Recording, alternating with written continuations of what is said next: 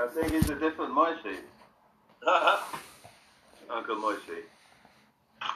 Yeah. It's not this Moishi. Not that Moishi, the other Moishi. Moishi, the mitzvah man. Now you're talking. I think that was Ken Dodd actually, wasn't it? Did he, man? But close. Yeah. Inland Revenue member with.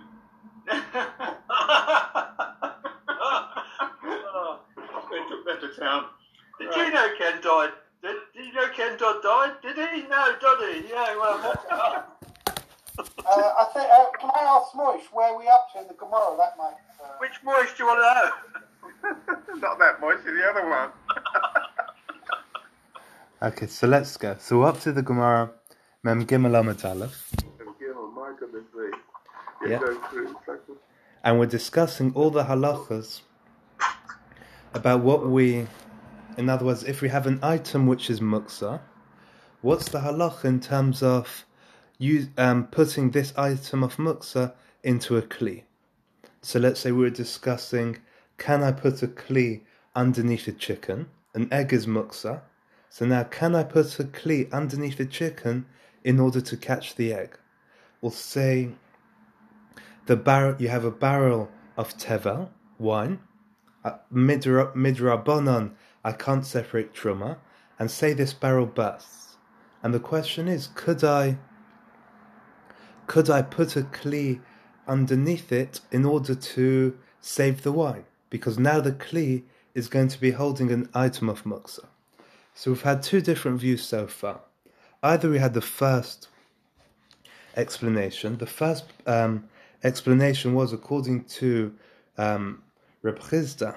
He says that the Rabbana were more makel to save something which is a common thing.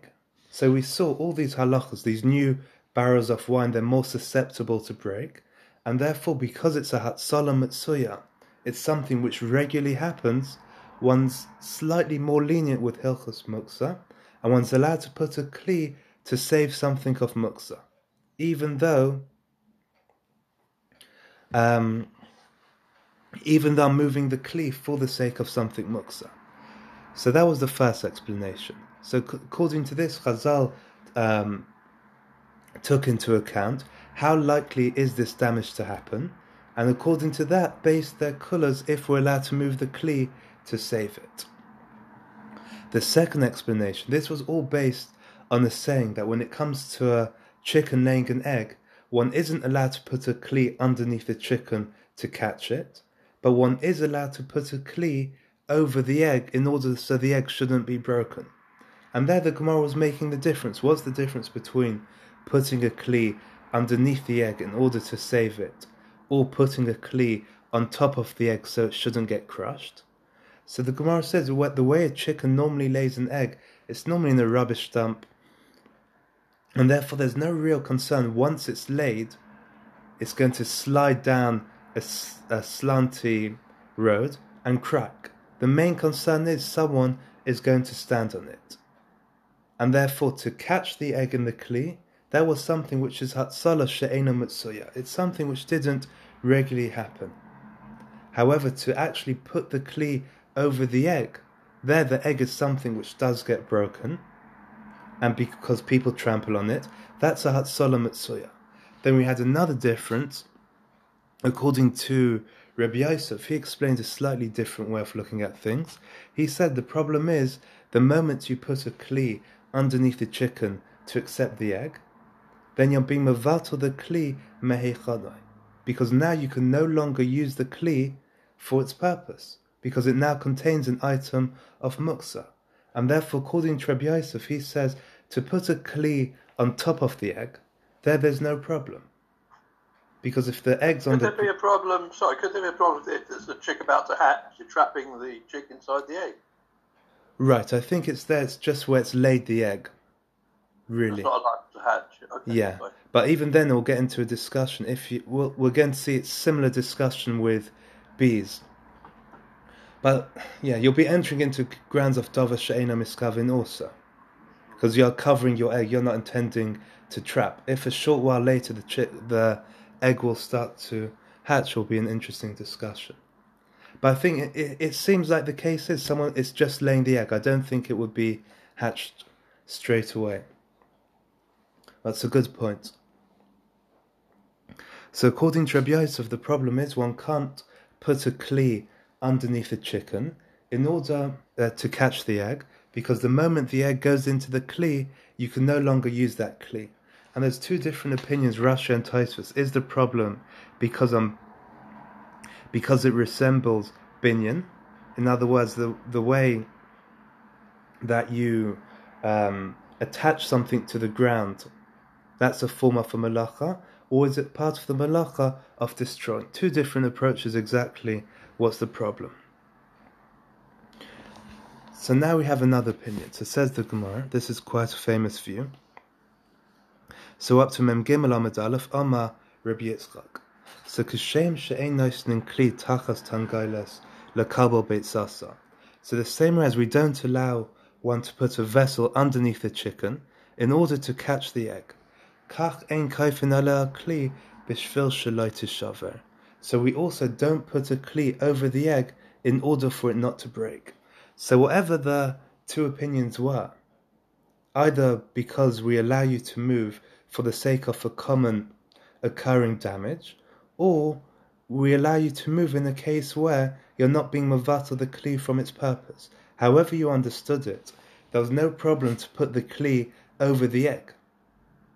Over the egg there's no problem, because either that was something which I was allowed to do, or because if the kli is over the egg, I'm not being mevatel it, because I could always lift it up.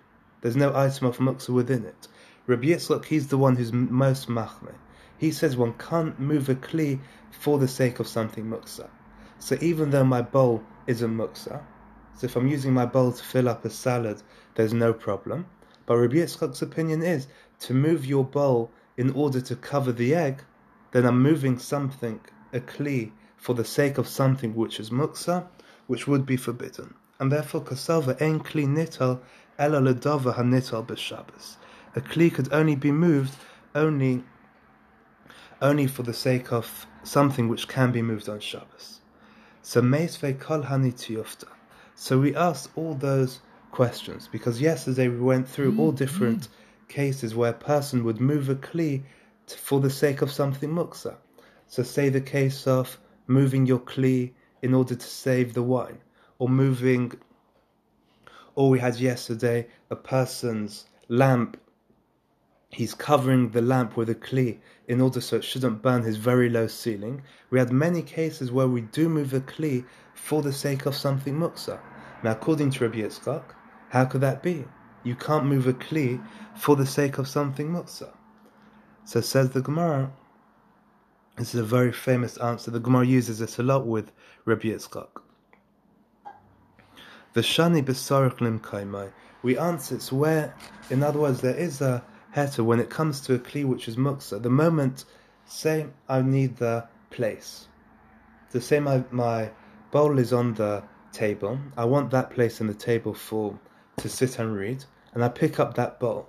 Once I've picked up that bowl, then I'm allowed to move it wherever I want. That's the halacha with something muksa which is sarich lim kaimai. That means the moment I lifted it up in a way which was permitted, because I needed the place, then I'm allowed, in other words, I don't have to just drop it like a hot coal. So say... Moshe, so on the subject of place, could you just tell me where we are, please? Sarich Mekayme. So Mem Gimel Amud Aleph. Yep. About two lines down from when it gets white. Thank you very much.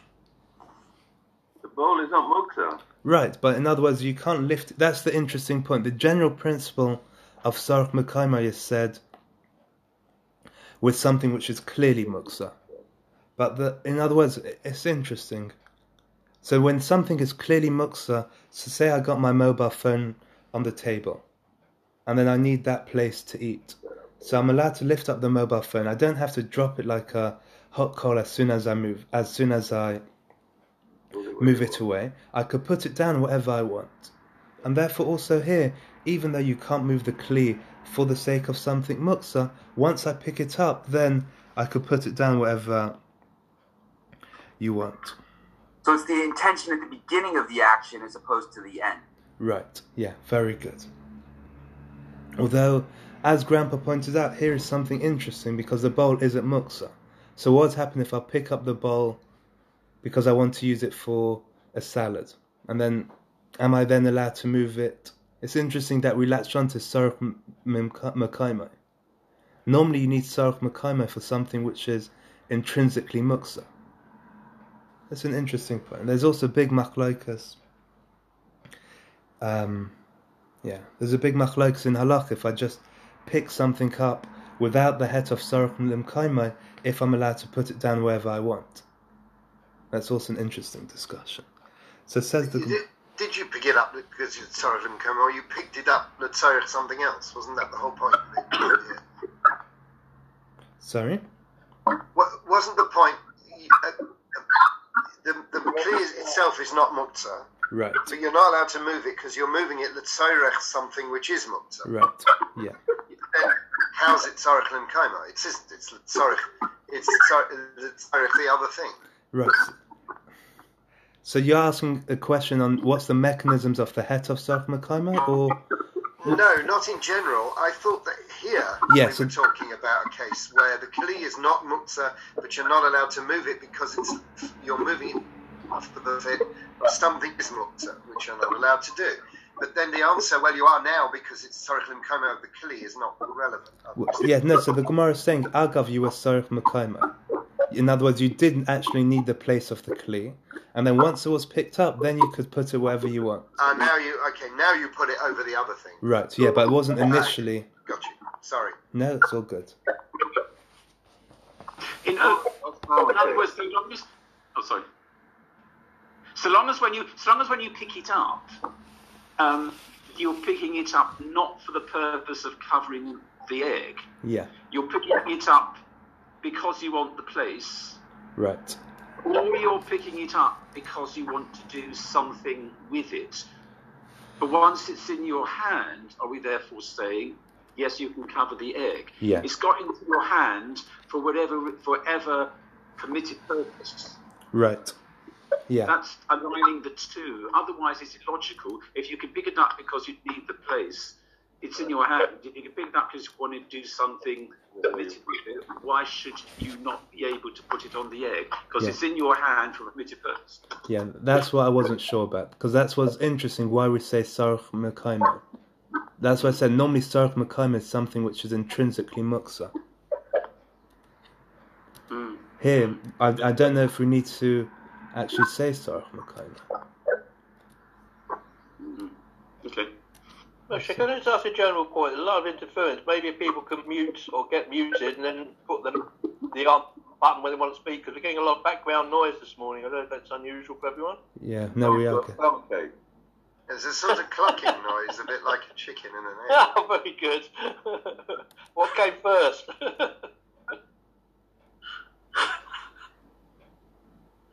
Yeah, hold on.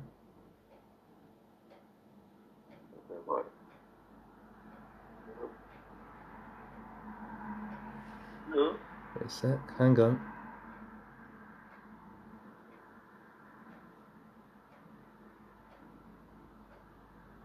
Okay, fine. So it says the Gemara further. So sorry, can I go back to the chicken and the egg? Go on. Why is the Gemara talking about something which shouldn't have occurred if you weren't allowed to put the bowl on top of it anyway? What do you mean? Well, if the bowl's purpose is not to put on top of an egg, which is muksa. One can't do so, yeah. According to Rabbi Yitzchak. So some people say it's okay. Yeah, well, the question is exactly what? They would both agree that I could put the Kli on top of the egg, but they would both agree that you can't put the Kli underneath the egg. And the question is, what's the svara? Is it because to stop the egg being crushed, that's already something which is a common occurrence, and therefore to put it on top, that was something which would regularly happen. To worry about the egg being laid and then smashed because it's going to roll down the hill, that isn't a regular occurrence. All the other opinion was, the moment you put an item of muksa into the Kli, then you can no longer use that kli. And then you're being mevatel kli mehechana. There's different opinions. Thank you. Yes, sure. So Tashma. So according to Rabbi Yitzchak, you can't move a kli for the sake of something muksa. So Tashma. So achas beitza shenalda b'Shabbos, for achas beitza shenalda b'Yom Tov. So this verse will be very familiar with Alex. So you have an egg which is laid on Shabbos or on Yom Tov. A metalslin, you can't move it. So lo lichtas bar esa kli. So if you have an open bottle, you can't put the egg on top as a bottle stopper. V'lismach bar kare hamita, or to support a bed. Apparently the egg, if you get the point exactly between the top and bottom, it's very sturdy. So you can't move the egg in order to support your bed. Look this up. Somebody wrote a scientific paper analysing how strong it was and why. Really? So yeah. I think tell your brother-in-law. He told me a few months ago he was experimenting with one of his grandkids, but made a right old mess. Yeah, I think you've got to get it exactly right, haven't you? Yeah. That's something you can try at home. Yeah. Well, until your wife gets hold of you. Best done over a sink, I think. Yeah. While wearing a plastic apron and. It's hard to cover a bed. It's hard to carry a bed. They hard boil it. Yeah. The wife won't be too happy. Yeah. Aval kaifa alal kli b'shvil shelo tishaver. One's allowed to cover it with a vessel in order for in order for it not to break. So although you can't move the egg to use it, but you're allowed to move a vessel in order to cover it. So according to Rabbi Yitzchak, how could you move a kli to cover the egg? The egg is muksa, and therefore I'm moving the kli for the sake of something which is muksa. And again says the Gemara, Hachanami b'sarch limkaimo. Here also you need the place, and therefore once I lifted up the kli because I needed the place, I could then use it to cover the egg. So Tashma. So Parsa Machzeles al Gabe Avonim b'Shabbos. If someone one's allowed to put sheets over stones on Shabbos. Now surely those stones, again, so someone's trying to protect the stones. So Rashi says either because of the rain, they shouldn't get damaged. So what do we see? You're spreading a mat, which is surely something which is permitted to move, except you're moving it for the sake of stones. And therefore, according to Rabbi Yitzchak, he doesn't allow you to move something for the sake of something muksa. Why are we allowed to cover these stones with the mat? So says the Gemara, Ba'avanim Mukuzalos de'chazyon neveis hakitse. So in those days, they didn't have toilet paper, or they were facing a toilet paper shortage. So if you have sharp, pointed edge with a stone, then one could use it for wiping oneself. And therefore the stones themselves weren't muksa, because they were able to use in the Beis HaKiseh. So Tashma Posin Machsalos al Gabe Levenim b'Shabbos. You could spread a mat over these bricks on Shabbos. Again, you want to protect the bricks, all these blocks. And again, surely they're muksa. So why could I move the mats for the sake of something muksa? So it says the Gemara Dishtiyo Mibinyana. So the Gemara says it's talking about where a person was building and then he had these bricks left over. D'chazyon lemizga alehu. So in those days they didn't have fancy couches or comfortable chairs. People will sit on these bricks, and therefore because they're able to be sat on, they're not muksa. So Tashma Parsa Machzeles al Gabe Kaveres Devarim b'Shabbos. So say a person wants to protect his beehive, he could cover the beehive with a mat. So b'chama mipnei hachama. So if it's in the summer, he wants to protect it from the sun, or v'geshamim mipnei hageshamim, or during the winter to protect it from the rain. So Michael, very good. And this was also, Michael, you're similar to what you were saying about the egg. So both Michaels are thinking alike. ובלבד שלא יסכוון. No, that's a bad sign. Oh dear. Morning. Yeah. So, ובלבד שלא יסכוון לצוד. As long as when you're spreading the mat over the hive, one isn't intending to trap, because then it would be a problem. We're going to go into more detail analysing this point, but first let's deal with the muksa problem. And it's Ahel as well. To an extent, yeah. Well, hang on, you're totally covering it from fresh. Let's see how the Gemara develops. So it's Ahel. Is it an ayah? Yes. Why? It already has an ayah, you're just covering it. No, but it wasn't partially on. You're putting it on from fresh. You just cover. Let's see. It's more than Galata volume. Let's see. So says the Gemara, Hacha b'mayaskinon de'ika devash. Here we're talking about where there's honey. And therefore, if there's honey in the beehive, therefore the honey is permitted, and therefore you're moving the mat for the sake of something permitted. So says the Gemara, the question is, because we said you're moving it in the summer to protect from the sun, or the winter to protect from the rain. So Amalei Rav Ukva, Memeshan Rav Ashi, so Tinach b'maisachama. So you could answer that I'm moving the mat for the sake of the honey. That makes sense when you're in the summer. De'ika devash, where there is honey. B'maisa geshamim de'leka devash, ma'ika lemema. But in the winter where there's no honey, then what could you say?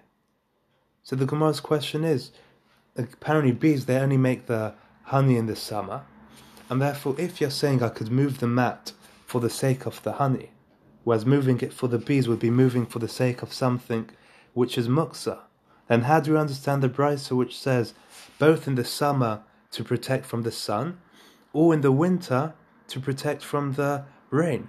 If I'm moving it for the honey, there's only honey in the summer. So says the Gemara, "B'maisa geshamim deleka devash, ma'ika lemema." So in the winter where there's no honey, why am I allowed to move the mat? So says the Gemara, "Lo nitzrucha ela la'oson shtei chalos." So the Gemara says, so I don't know if anyone has experience with bees, but apparently even when it's essential for the bees to have 2 combs of honey in order for them to stay. If you completely empty the hive of everything, the bees will leave. They need to have 2 combs of honey. And therefore, even in the winter, there would be these 2 combs of honey.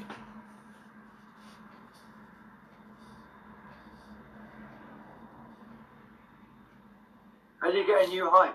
Sorry? And you get a new hive. What do you mean? A new hive has got no combs. Yeah, maybe they create it from the start, but if you want the bees to stay, apparently they'll only stay if there's the combs of honey. Yeah, Michael, just behave yourself. Oh. Behave. Very good. Very Commented a bit of a sting in the tail. That's class. So that's a scorpion. Yeah. So ask the Gemara, Vaha Muksas Nino. So the Gemara's question is, if these combs of honey are essential for the bees, then you're back to square one. Because we wanted to say, why am I allowed to move the mat? Because I'm moving it for the honey which isn't muksa. So the Gemara's question is, if you're moving it for the sake of these 2 combs of honey, they're muksa for you. Because you've put them in for the sake of the bees, and therefore you can't use it on Shabbos. So says the Gemara, the chashiv alehu. So the Gemara says the chashiv alehu means he intended to use those 2 combs of honey on Shabbos. So the Gemara says you're right. Although usually these 2 combs of honey would be muksa, but in a case where he intended to use it, then they won't be muksa. So says the Gemara, halai chashiv alehu mai. So if the person wouldn't have had intention to use it, so it would imply, what would be the halacha? Also would be forbidden. So says the Gemara, so we said initially, in the beginning, we said you're allowed to move the mats to spread it over the hive, as long as one isn't intending to trap. So liflai v'lisni b'dida. Why don't we argue? Why do we make the difference why do we say as long as you're not intending to trap? What should we say? We should say Bamet v'omamurim k'shechishiv alein avaloi chishiv alein asur. So the Gemara says, why even discuss you're allowed to cover it as long as you're not intending to trap? You should start the stage before. You should say the only time where you're allowed to cover it during the winter, it's only if you had intention to use these combs of honey. If you didn't have intention to use these combs of honey, then they would be muksa, so it would be forbidden to move the mat to cover the hive during the winter. So the Gemara's question is, why do we mention uvovad shelo yiskavin? Start beforehand. Make the difference. Are you intending to use these two combs during the winter or not?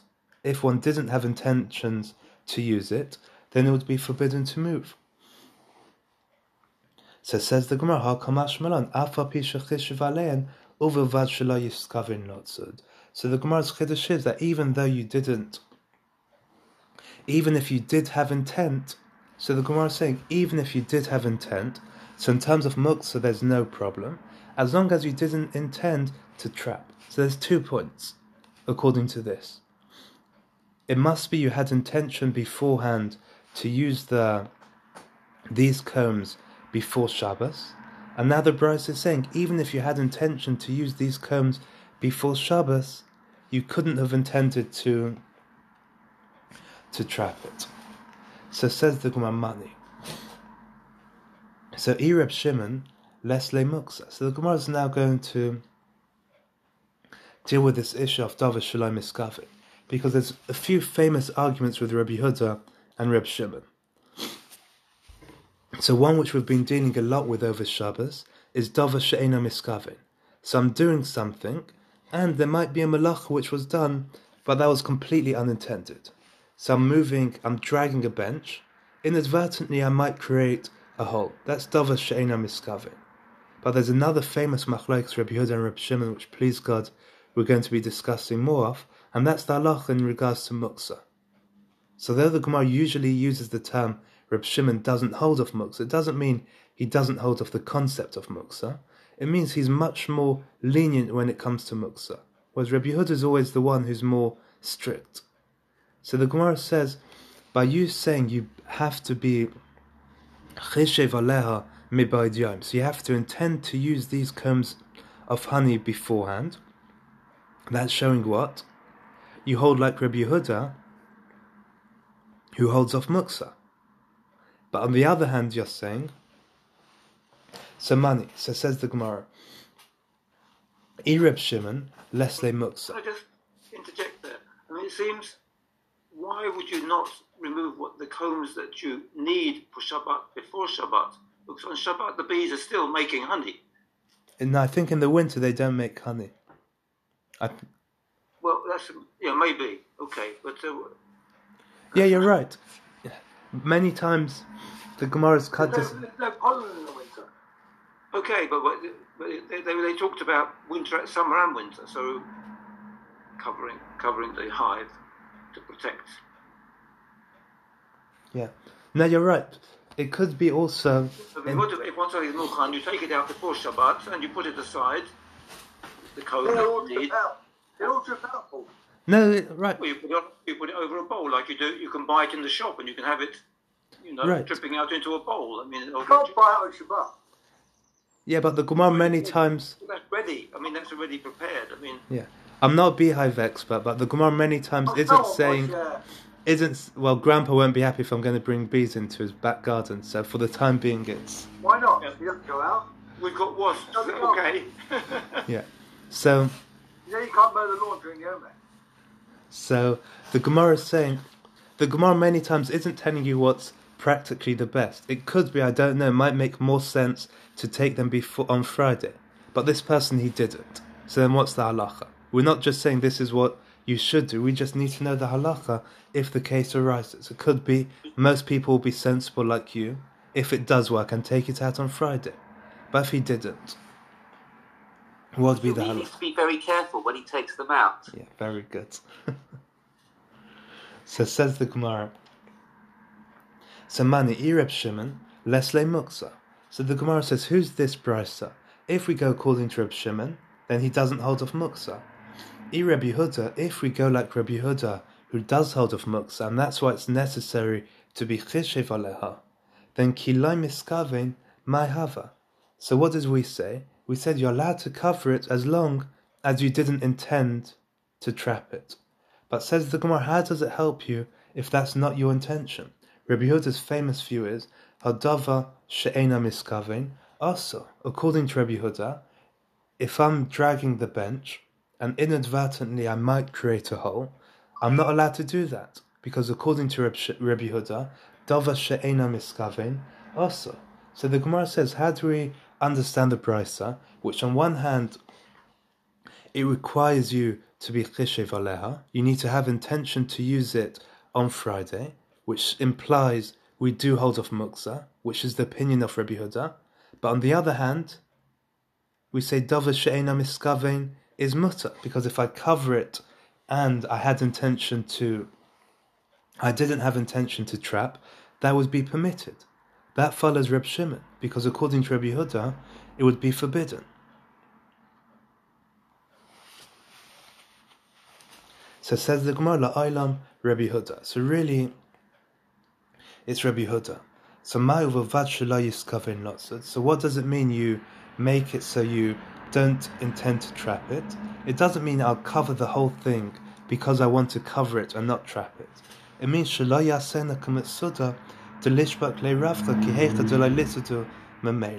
other words, you should always leave a bit of space so the bees could get out. And therefore when it says uvavad shalayiskavin lotzud, it means that I'm leaving space so they shouldn't be able to be trapped. And that's according to Rabbi Yehuda what it means. It's called an exit strategy. Yeah.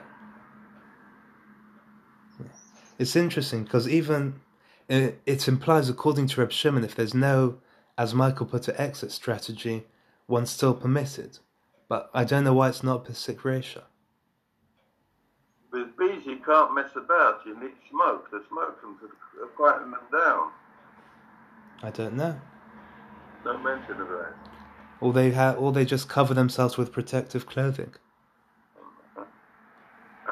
No, that's what they do. They don't want to drive the bees out. Oh. Bees are a valuable commodity. But before you mess about with them, you got use smoke. Yeah, I don't know. Maybe. Yeah. So I'm not sure, according to Rabbi Yehuda, Reb Shimon, why it won't be a Pesik Reisha.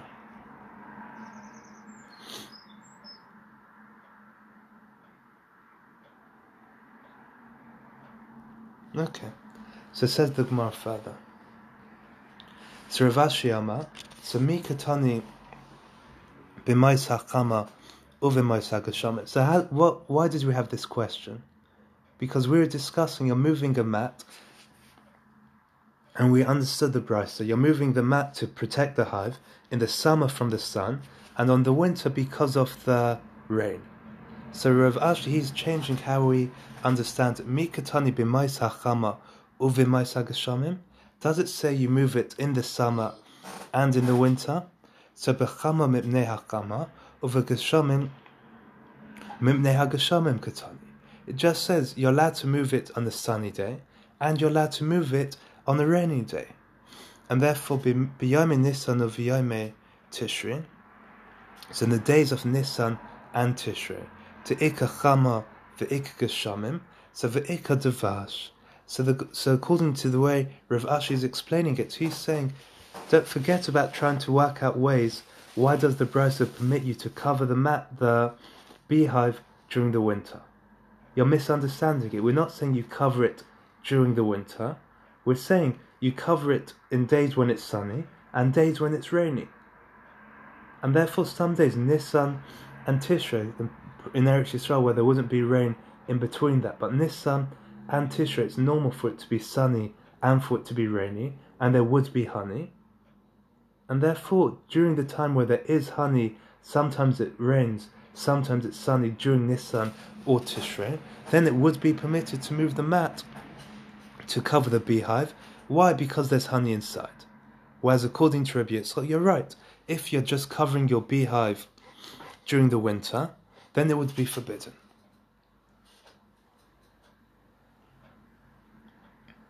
So Amar lahu Reb Sheshes. So Puka va'amrulei leRabbi Yitzchak. Go and tell Rabbi Yitzchak.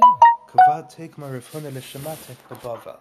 So they've already said your sugya in Bava. So Rabbi Yitzchak's opinion, which says, oh, thank God, someone's just having connection problems.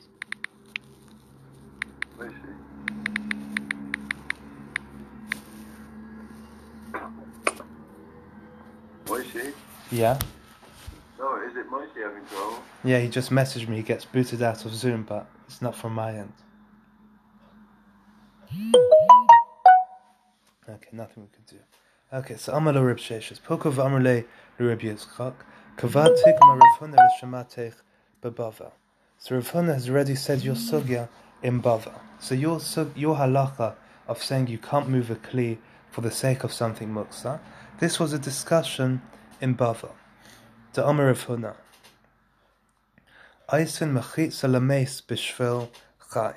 So now we're talking about making a mechitza for mace. So if there's a dead body in the sun, where there's a concern the sun might decompose the dead body, how could we make a mechitza in order to protect it?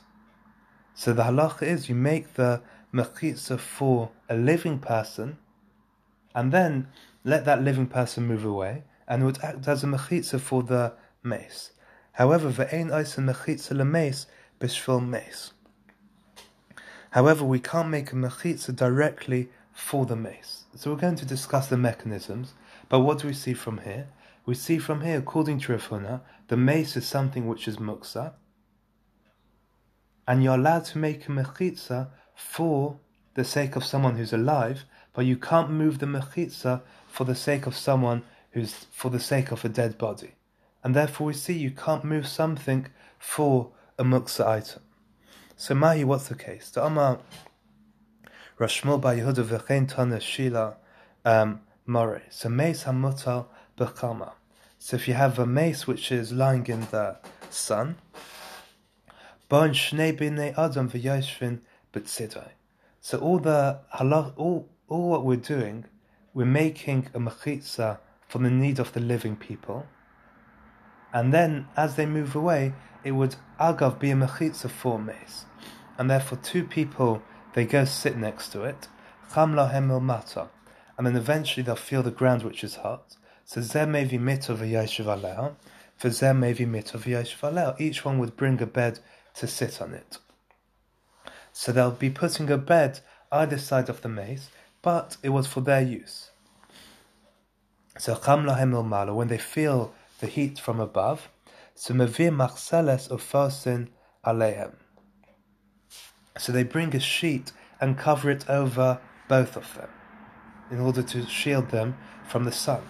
So zeh zaykif mitasa v'nishmat v'haylachlai, zeh zaykif mitasa v'nishmat v'haylachlai. So maybe, I don't know exactly what these beds look like, maybe it was like a deck chair, but then afterwards they would sort of straighten up the bed, and that will hold up the sheet over the dead body, and then they go away. Was it like a four-post bed? Maybe, but it was something. We do this, I hate to say it, Sorry? we do this in sukkah. Different kinds of beds. Yeah. Right, but Sorry, Michael. Hang on, I'm not sure. Is that correct, Mr. Fluss? it's Perik. You got the bridal bed, which is pointed. It's Perik Rishon. Four-poster bed, and you put the canopy on top. Yeah. So the first. Binyamin, I trust you. It's the first Perik. So the pointy bed is the Mitach Hasanim. Yeah. That's what's. Yeah, very good. Bed. Yeah, very good. You can't put something on that. So assuming this mace is somewhere where you can carry. Sorry? Assuming this mace is somewhere where you can actually carry. Yeah. Well, let's see. Currently, there's no. Yeah. Has to be in the Rosh Hashanah. I mean, arguably, you couldn't really leave the mace by itself. So somebody should be with the mace, maching. particularly in this sort of situation, because animals could come and disturb the. Yeah, no, for sure. You put a child on them and you just carry it out. Yeah, let's see. We're going to discuss that. I don't know. The police. Yeah, they're coming for Michael after his child.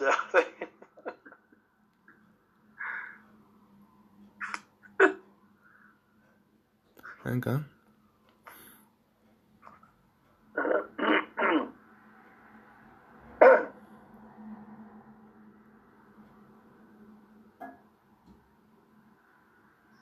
Yeah, okay. We're going to see there's actually a big discussion halachically, because with the mace it's covered habrias.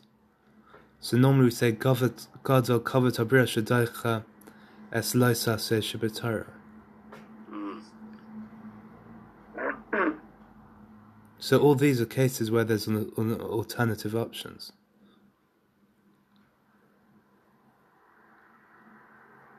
That's distinct from mitzvah. Sorry? Distinct from mitzvah. Yeah, but yeah.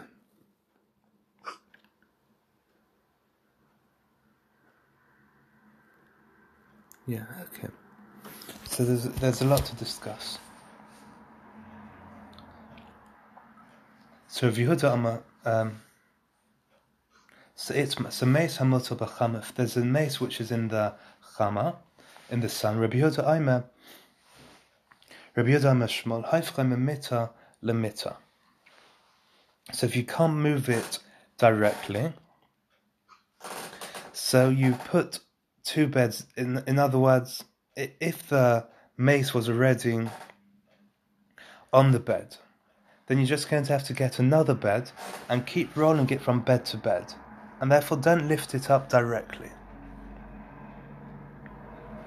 So even though the mace is something which is muksa, one can move the mace in a way that's indirect. So Chanina Bas Shammai Mishmei de Rav Amar. So this was the famous heter which Shlomo HaMelech gave for David. So Meniach Alav Kika Aitinak Umetaltelai. You put on the mace either a bread or a child, and then you're allowed to lift up the dead body for the sake of the bread or for the sake of the child. So says the Gemara. So Heicha de'ika kika aitina kula amalai pligi deshari.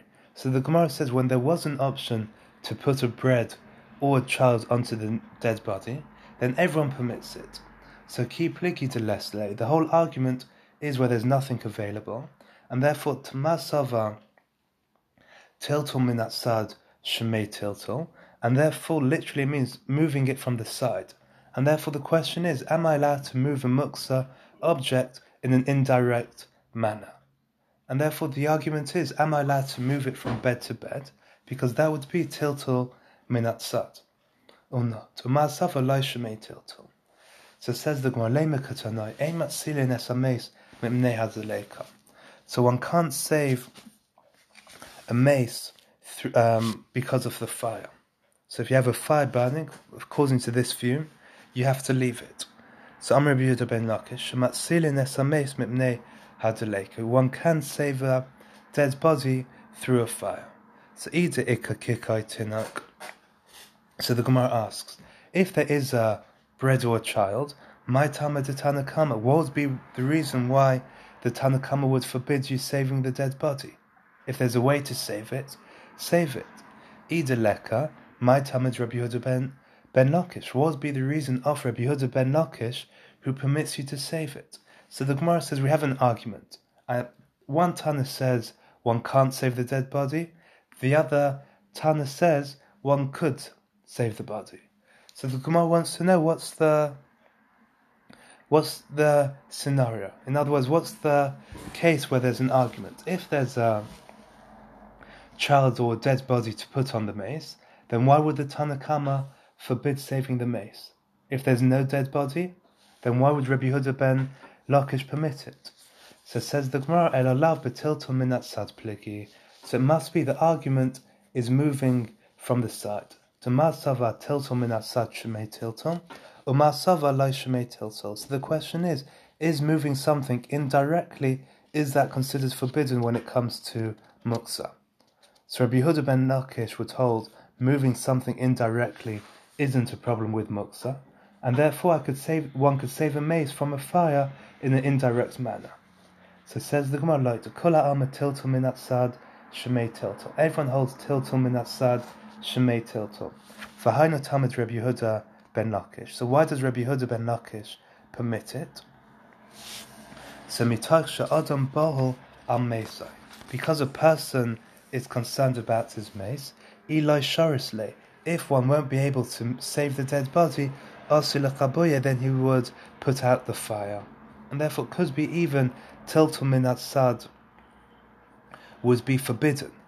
But in the case of the fire where the dead body could be burnt, therefore he would say, if one wouldn't be allowed to move the dead body, then he might put out the fire.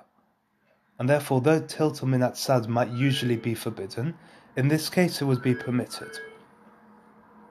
So Amar Reb Asi, Amar Reb Yochanan, Halacha Rabbi Yehuda ben Lakish b'meis.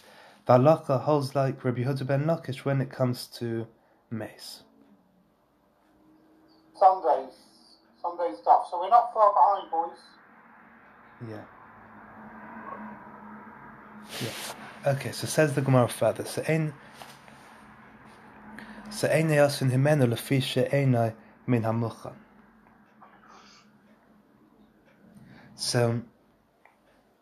So we saw if a person puts a container underneath an oil lamp in order to collect the oil, we said the halacha is you can't have benefit from the oil. So says the Gemara, Tan Rabbanan, Ma'isa Shemen Shebeneh. That's benefit on Shabbat. Yeah. On the Shabbat Right. itself. Yeah. I think that was at Richard's point yesterday. Yeah. Very good. Thank you. Richard who? Newton Mordechai. Morning, John. Yeah. So Ma'isa Hashem Shebeneh Shebekara Asa for Reb Shimon Matir. So the leftover oil from the lamp, according to Rabbi Yehuda, would be forbidden. According to Reb Shimon, it would be permitted. So we're going to see the next Mishnah. This is the famous argument, Rabbi Yehuda and Reb Shimon, to what extent do we forbid muksa? And therefore, according to Rabbi Yehuda, he's always more machmir. And therefore, when Shabbos came in, the lamp was burning. If the lamp is burning, then I definitely can't use the oil, because I might extinguish the lamp. And therefore it's muksa. And therefore the question is, once something is muksa when Shabbos came in, would it stay muksa for the whole Shabbos? That would be Rabbi Yehuda. Or Reb Shimon would say, no, as long as the fire is burning, then it would be muksa. Once the fire's gone out, then it wouldn't be muksa. So says the Mishnah. Now we're going to get into more details. Metaltlin ner chadash avala yasha. One can move a new lamp, but not an old lamp. So this we're going to discuss various different types of muksa. So the first muksa which we're discussing is muksa machmas mius. So muksa machmas mius means it's muksa because it's disgusting.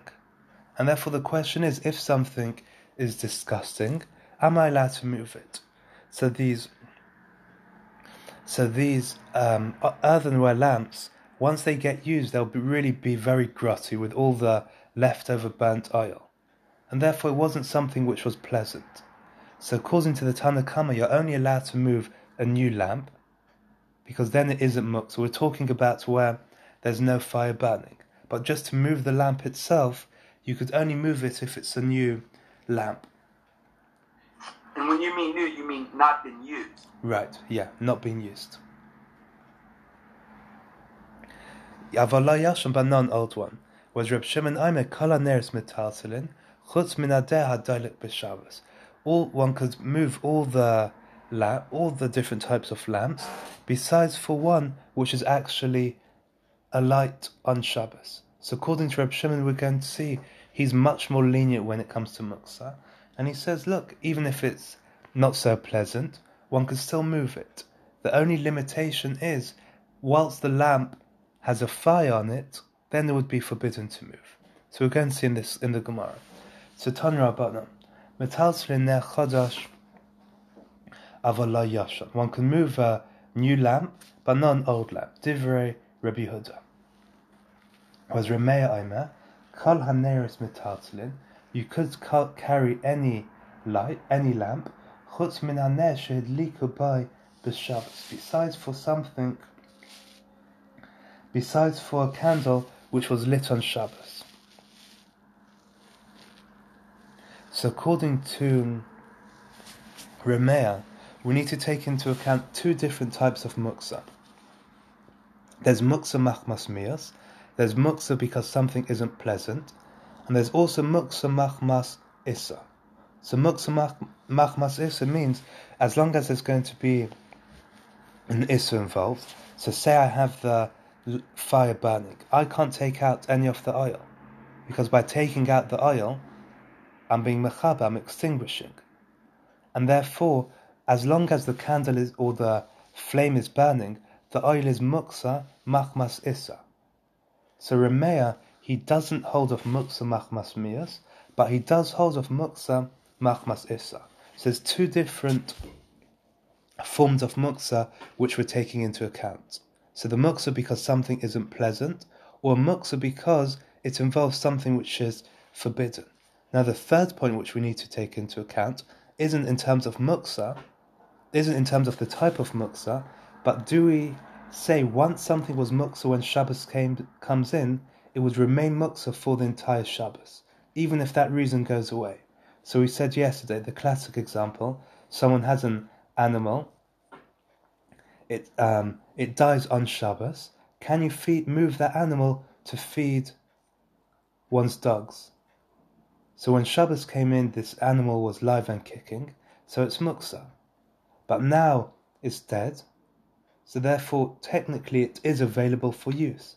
But because it was muksa bein hashmashas, it remains muksa for the entire day.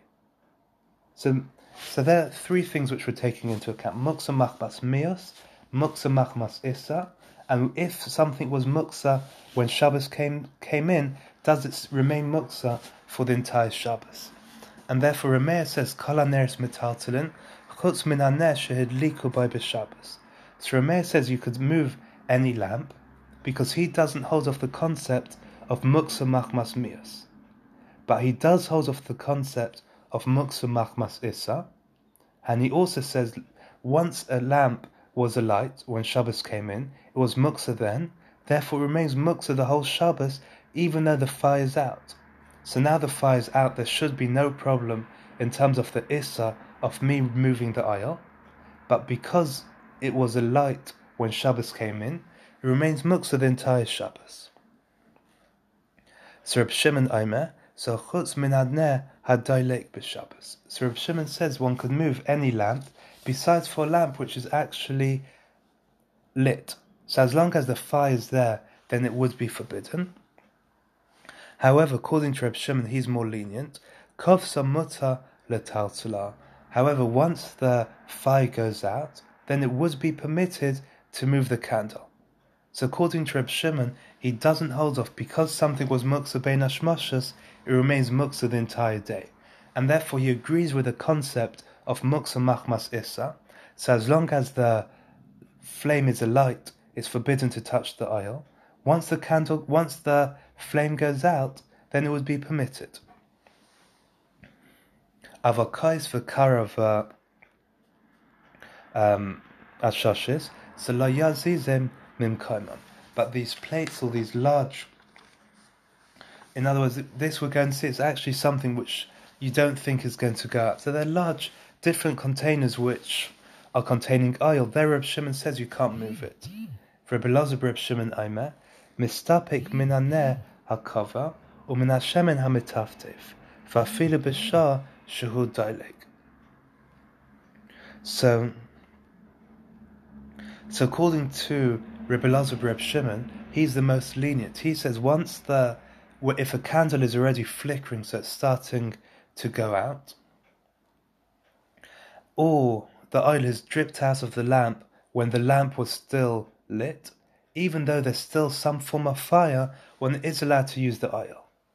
So Reb Elazar Reb Shimon, he's the most lenient out of all these views, because he's saying even whilst the fire is lit, one could still have benefit from the oil, as long as, he says, only if the lamp is already flickering and it's on its way out. Because then, an interesting view, you won't be either mishum mechaber, or the oil has dripped out of the lamp into a plate, in which case you wouldn't be mechaber.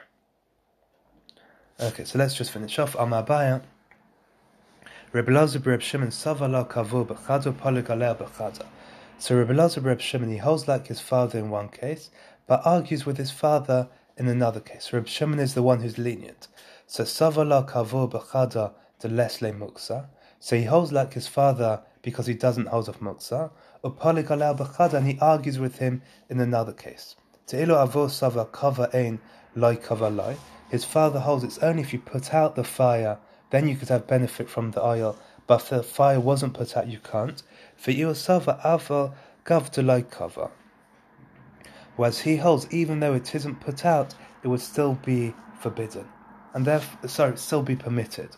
And therefore, Rebbe Elazar Reb Shimon, he agrees with his father in terms of being lenient with muksa, but he argues with his father because he goes even more lenient than his father. Okay, should we call it a day here? Not for the morning share. So 6:30, yeah? 6:30. Yeah, that works. 6:30 plus, gentlemen. Hayom Shman Asa Yom Shahem Shavua Echad V'Chamisha Yomim La'om. Thank you, Mel. Very good. 6:30. 6:30. Have a lovely day. Enjoy, everybody. Bye-bye. Do well. Thank you, Moshe. Yeah, sure, pleasure. Bye.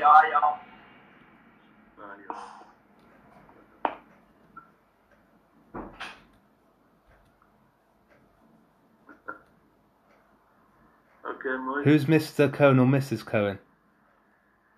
Huh? There's a Cohen here. Oh, who is that? Who is that? I don't know. I just see Cohen. Your cousin? I don't know. I really don't know. Why doesn't he show himself? You could ask. Mr. Cohen,